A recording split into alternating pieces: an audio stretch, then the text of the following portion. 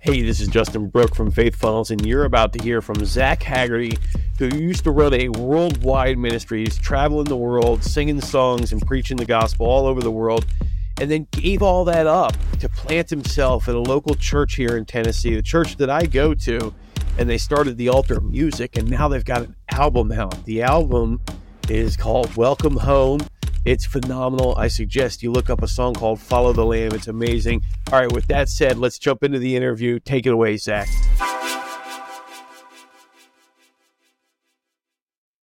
All right, so here we are on with Zac Hagerty. Zac, thank you for being on. I wanted to know if you would be able to just tell us a little bit about what is your ministry, how you got it started, give us the fast forward us up to today. Sure. Yeah. Well, thank you for having me on. I live in Johnson City, Tennessee. I'm the worship pastor at the Altar Fellowship, which is a local church here that kind of has a global, international, ministry reach. And I've been here 3 years since the beginning.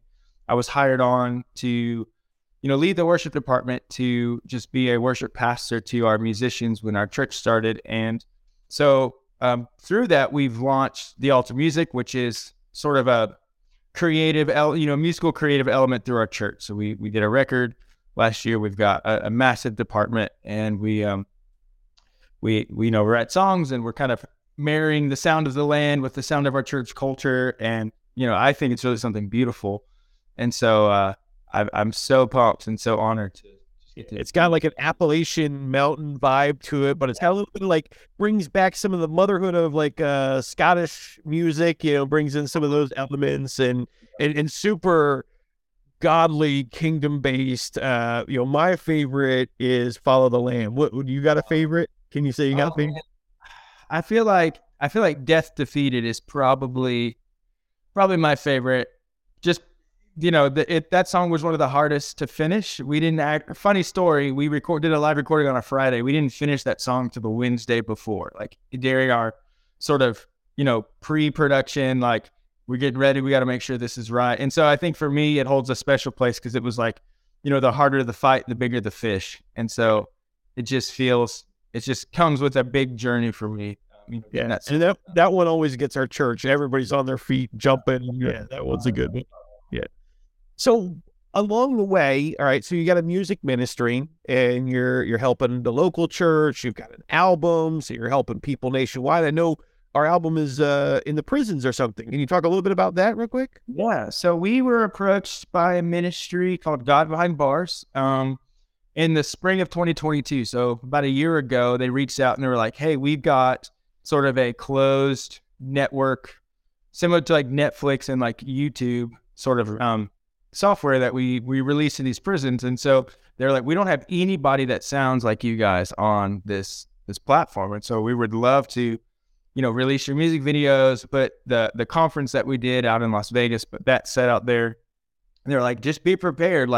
These guys, they love pen pals. So you might start getting massive amounts of fan mail. And we were like, man, that would be amazing to see what we do week in and week out reach the hardest and darkest places, in the world, and U.S. prisons. And so every single week we get 30, 40, 50 letters from inmates that are writing testimonies of how, the song Follow the Lamb, led them to their knees and they gave their hearts to the Lord, or reminded them, because it's got that Appalachian, family sort of generational sound with the banjos that reminds them of their grandmother who used to pray for them. And so for a long time, I would correspond with all these guys. I would write them back, and then it's grown so big. We've got a whole team in our church that's all they do is they are pen pals with these inmates. And man, it's just amazing to see that what, God is pouring out here in our little church is going places that we could never personally ever walk into. And pretty amazing. Cool. Yeah. Yeah. And Emily's voice in that Follow the Lamb, man, that'll melt. I don't care how tough you are, man. Her voice will just melt you. And she's a favorite of some of these. I bet, man. She's got that voice. Yeah. Okay. So you're Zac, you're worship leader. You've got an album out. It's rolling through the prisons. but like, what was it like in some of the early days? What were some of the challenges that you were coming across that you had to overcome? Yeah, so prior to moving to Johnson City, I traveled full time. My wife and I we were missionaries, so we were doing a lot of work in the Middle East. We were sort of leading a global training and development program for a ministry that was planting, mobile house of prayers throughout the United States. So I came from a completely different context. One of the biggest challenges for me was, who am I going to be, planted as the local church guy? Because I was never home, for like 6 or 7 years. I was on the road, traveling everywhere, anywhere, any conference, any major event. I was there. And it was really exciting. So I was like, when I got hired on here, when we felt like we were supposed to move, I was like, I don't know how to discover who I am planted and seated and in the same place week in and week out, especially given the context of like a church plant. It's like, well, what am I even getting into? And so that was a personal sort of hurdle to kind of like overcome. How does this age well? Just sitting down and not, when my whole life and the context of so many relationships were so everywhere's over there, global. What is it like to, show up week in and week out, a mundane, Monday morning, or your random Thursday afternoon? What is life like that really like? So how do you deal with that? How do you get through that? What's that? Yeah, it was, it was really a step of faith, honestly. When the invitation came to move here, kind of with the instruction of, I just want you to sit down. I just want you to plant yourself, stop traveling, like just love your wife, love your children, and help lead this church and lead this ministry. I had no reason to trust Pastor Matty. Like, I had no reason to trust him that it would turn out well. But at the same time, I had no reason to doubt that this is what God was calling me to do. And so it was a big step of faith. And probably the first 6 months were like the honeymoon period. I was just like, oh, I'm happy to be here.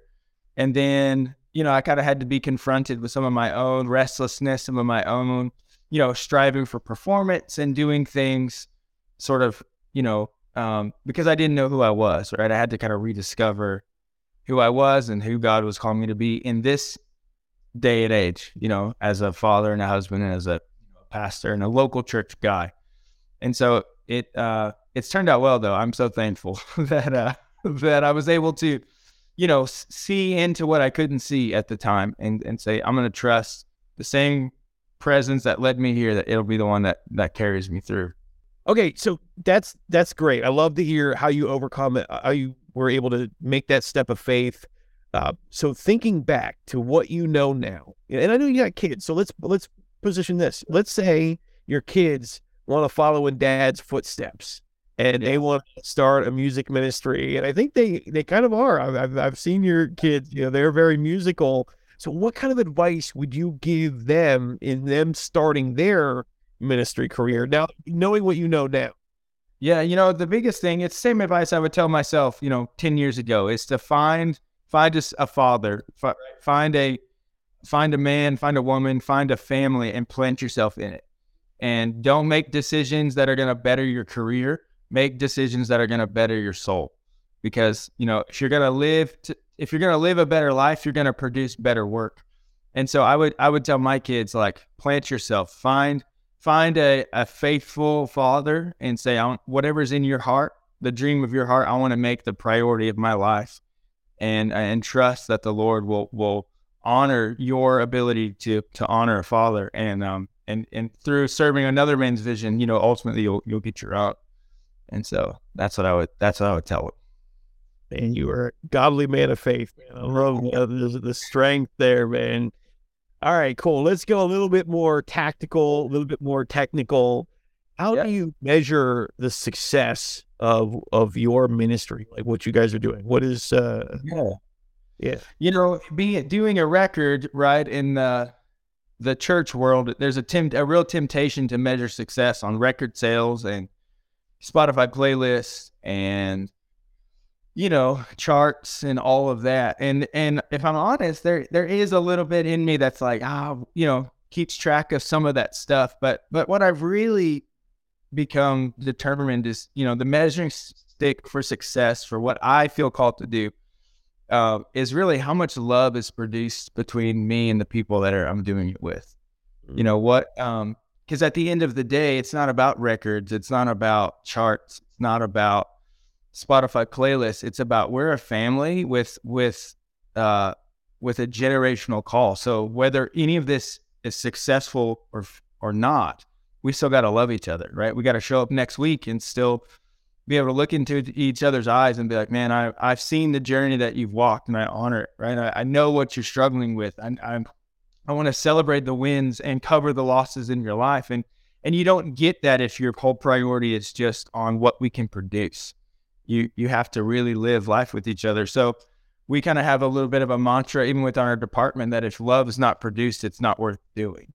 And so that to me, and I wish I would have known this 10 years ago, like the measuring stick of success is how much love is produced. Because it's easy to care about the people that you don't see week in and week out, right? It's easy to prioritize the conference across the world and not prioritize the people that you actually know you and have seen you at your best and have loved you at your worst. And so I want to be able to offer that to the people that, feel called to be joined to me and that I'm responsible for, is that love would be the biggest pursuit. Because if we love each other, we can only go up from there. Anything's possible.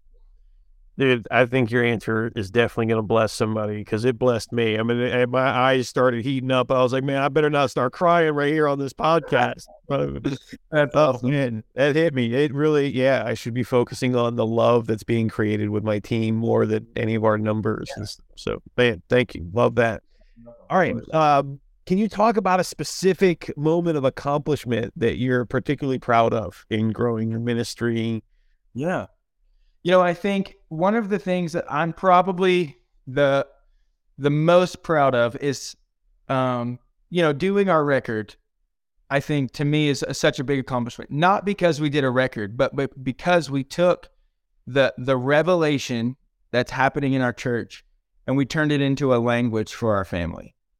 Right, we took these concepts, because the songs that we wrote for the record are as fresh and as new as our church is. Because I didn't come in with preconceived ideas. I didn't come in with the thought of ever writing a song and doing a record. I've done that before, in the past. But I came in with a blank slate of, I'm going to serve, my spiritual father. I'm going to serve the call and the responsibility that's in front of me, and I'm going to do it until the Lord says otherwise.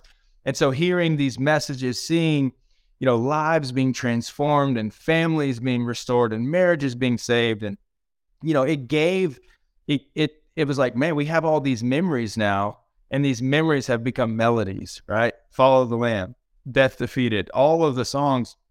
I can take you back to a moment of when that revelation births that language. And now that language has become really the framework and the sound of our family. And so that's probably one of my biggest, most proud accomplishments. Isn't the record, it's what the record signifies and points to, is that, people from all over the world moved, you included, right? We just kind of moved and settled ourselves into this little community here in East Tennessee, and the Lord has blessed it. And out of it has come a whole framework of encountering who he is. And our children's children will be able to point back and say, I remember, I've heard stories of this song that carried that breakthrough, and we're living in the glory of it today. Yeah. Yeah. It's nice to be able to take the worship home. Like, I think a lot of churches, I'm not trying to put anything on any churches, but I think it's been really nice. One, like, we have the podcast, I think a lot of churches, so you can listen to your pastor's sermon at another time, or you can give it to it. But to be able to take the worship home too, that's been, and not even just home, like in the car as we're riding down the street, like it's been great for our family to just be riding down the street listening to Death Defeated, or we're going on home to our family in Florida and we're listening to Follow the Lamb, and it just keeps blessing us, man. It's really a treasure. So, big question. This is for like the whole church, all the ministries. We're all trying to navigate question number 6 right now, which is, how have you been able to adapt to the digital changes that are happening in ministry right now. What's that been like for you? Because I know you like me, you've been around since before digital took over. Now digital's like the big show. Like, what's that been like for you, and how have you navigated that? Yeah, I think that's a very good question, and I think it's something we have to be willing to address, right? Because the world is not slowing down. The digital age is not going to disappear. We have access to anything we could ever want, on our phones, and so I think we were actually talking about this at staff meeting, that I think it's because of the accessibility of the digital age, it's going to teach us what's actually most important. Mm-hmm. The fact that you can sit on your phone and watch a pastor or watch this, just be a consumer. I think we kind of learned, or are going to learn, that that's not actually what we really want. And so it's almost like the excess of it is going to show us what's missing in our life. And so what's one of the reasons why we have chosen to not do live stream up to this point, at our churches, because we didn't want to make it too easy for people to disengage to what mattered most. As convenient as it would be sometimes, as lucrative as it might even be, it's like, Zach, it'll grow the numbers. Right. But again, going back to how much love is produced, it's easy to hide behind a screen. It's hard to hide face to face, right? Mm-hmm.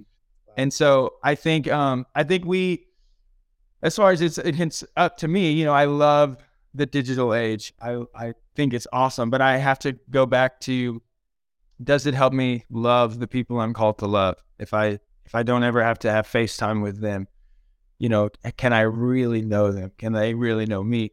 And so we're kind of using the accessibility of the digital age to kind of flip the script on it and be like, thank you for showing us what's missing. Now we're going to step in and occupy that space. That's why we, through COVID, even though it was unpopular, we didn't stop meeting. Why we haven't done live stream as a vibrant, growing, dynamic church that could be all over the world. Why we haven't done it is because we recognize that face to face is what we were actually made for. And so we will use the digital age as a tool, but it's merely a vehicle. It's not the end of the journey. So use it, embrace it, but remember to keep the main thing. Right? It's like, get in the car, but always come back home. Right. It's like, it's a vehicle to get us over there, so we can point right back to what matters most. Great analogy. Love that, man. All right. So last question: how have you seen God, the Holy Spirit, moving through your ministry? In what ways have you seen that? Oh man, I've seen. Even you were at church. You're at church on Sunday, right? I don't know. I think I've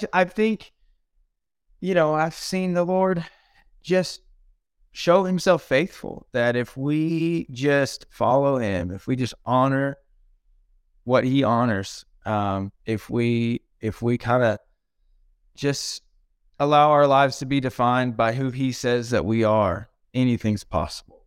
And there's a freedom that comes when you just stop trying to live your life for other people or for what other entities or industries say you have to do to be successful, and really just say, I'm going to let the love of the Father, the love of the Son, and the love of the people that are right in front of me be what drives me. Then he's going to be faithful to breathe on it and to finish what he started. He who began the good work will be faithful to complete it. And so it's not really up to me to try to work it all out in the end, but it is up to me to be faithful to what he's put my hand to. And so just seeing him answer that with, more fruit and more rest than I could ever produce in my own life has just been so encouraging. And I'm convinced that you can do more seated and planted in a family than you ever could do running around on your own. And so I've experienced the fruit of that in my own life. I think our church is a testimony of what happens when people are willing to say, you know what, I'm gonna stay put and I'm gonna lean in and get close. We see, breakthrough and freedom and prosperity and all the good stuff just sort of happen. Okay. So I can hear that the listener is like, wait, what happened Sunday? Can we talk about Sunday a little bit? Yeah. All right. Let me set it up. I would love to know, because we have two different views, because I'm in the pews and you're on the stage. So what you see and what I see is different. So this would be interesting. So Sunday, we go to church. Worship was great. But then like one song certainly came on, and I felt it. It just got thick in the room when this song we were singing "Holy, Holy, Holy," and it just everybody was reaching a little higher. People were singing a little louder, and then it just never stopped. Like worship just never stopped. We just kept going. The men came up front. We were dancing. I better learn how to dance better because I didn't know we're going to be having a dance in the church. So, yeah. So just to kind of set it up, like basically we came to church normally, worship, got the Holy Spirit came, I believe. The Holy Spirit came and worship just never stopped. Like 2 hours, we just worshiped, never did a sermon or anything. So what was that like for you? What did you see? What was your experience? Yeah, so we have a little team huddle with our media production, the worship team at 10 minutes until service starts. And, normally it's where we give technical direction or we give like little reminders of, hey, this is what's happening. And, so-and-so, don't forget your part or whatever. And we'll try to bring, one of our directors will try to bring either like a word or a verse and be like, hey guys, let's really kind of be unified around this thought. And so it was my turn to bring sort of the, all hands in, go team sort of word. And I was like, guys, I'm going to be honest. I don't have this burning, profound revelation in my spirit other than this: Christ be glorified. I was like, we're living, anywhere you look, you seeing about the Asbury revival and this happening over here. I was like, that's amazing. And I'm so thankful. And why it's amazing is because Christ is being glorified. And I said, but I want to remind us that we don't have to go there to experience the glory that God wants to pour out, because he's the same God who is there. It's the same God that's here. I said, so whatever we do, let's just say Christ be glorified. And that was it. It was a simple like revelation. I mean, I honor what God is doing around our nation and these little outpourings that we're seeing happen. But I'm thankful that like I don't have to go there to experience it. We get to live in it day in, day out, because we're just willing to say Christ be glorified in worship, right? In business, in family, in parenting, in marriage, in the dinner table. And so to stand on that stage, as soon as we started, I felt like there's a hunger in the room. In that first song, kind of did that little you were there, that little instrumental thing that's kind of our like call to worship. And I was just like, man, there is something special about this. And at that 40-minute mark, I know exactly what you're talking about. You could feel like this is about to break open. Yeah. And it just sort of became this all-consuming thing, because I think the Lord will always respond to hunger.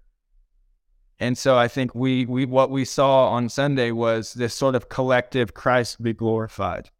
Everything Pastor Matt has been teaching, everything we learned at Men's Prayer, all the kingdom principles that we're applying not only to business, to ministry, but to our own daily lives. I think we're beginning to see the fruit of that start to come together. And there's a verse in the Psalms, it says that the streams flow together to create a mighty river. And I felt like we saw kind of the beginning of all these streams coming together. And it says it makes glad the city of the Lord. And so from my perspective, I was like, one, it's amazing what happens when men lead, right? As it goes with the man, so it goes with the entire kingdom. Right. So all the fathers came up, and then all of a sudden the kids came and like rushed the stage. You could feel the collective strength of the fathers of the house, of the men.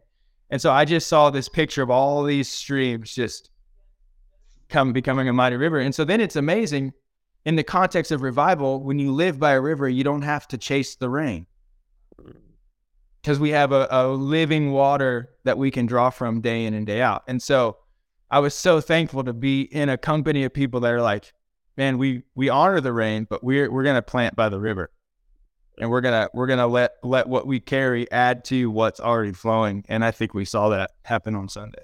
Definitely. Well, Pastor Zac, this has been an honor. Thank you so much for giving me some of your time and telling us these stories. I appreciate you so much, man. Thank you. Yes, sir. Thank you.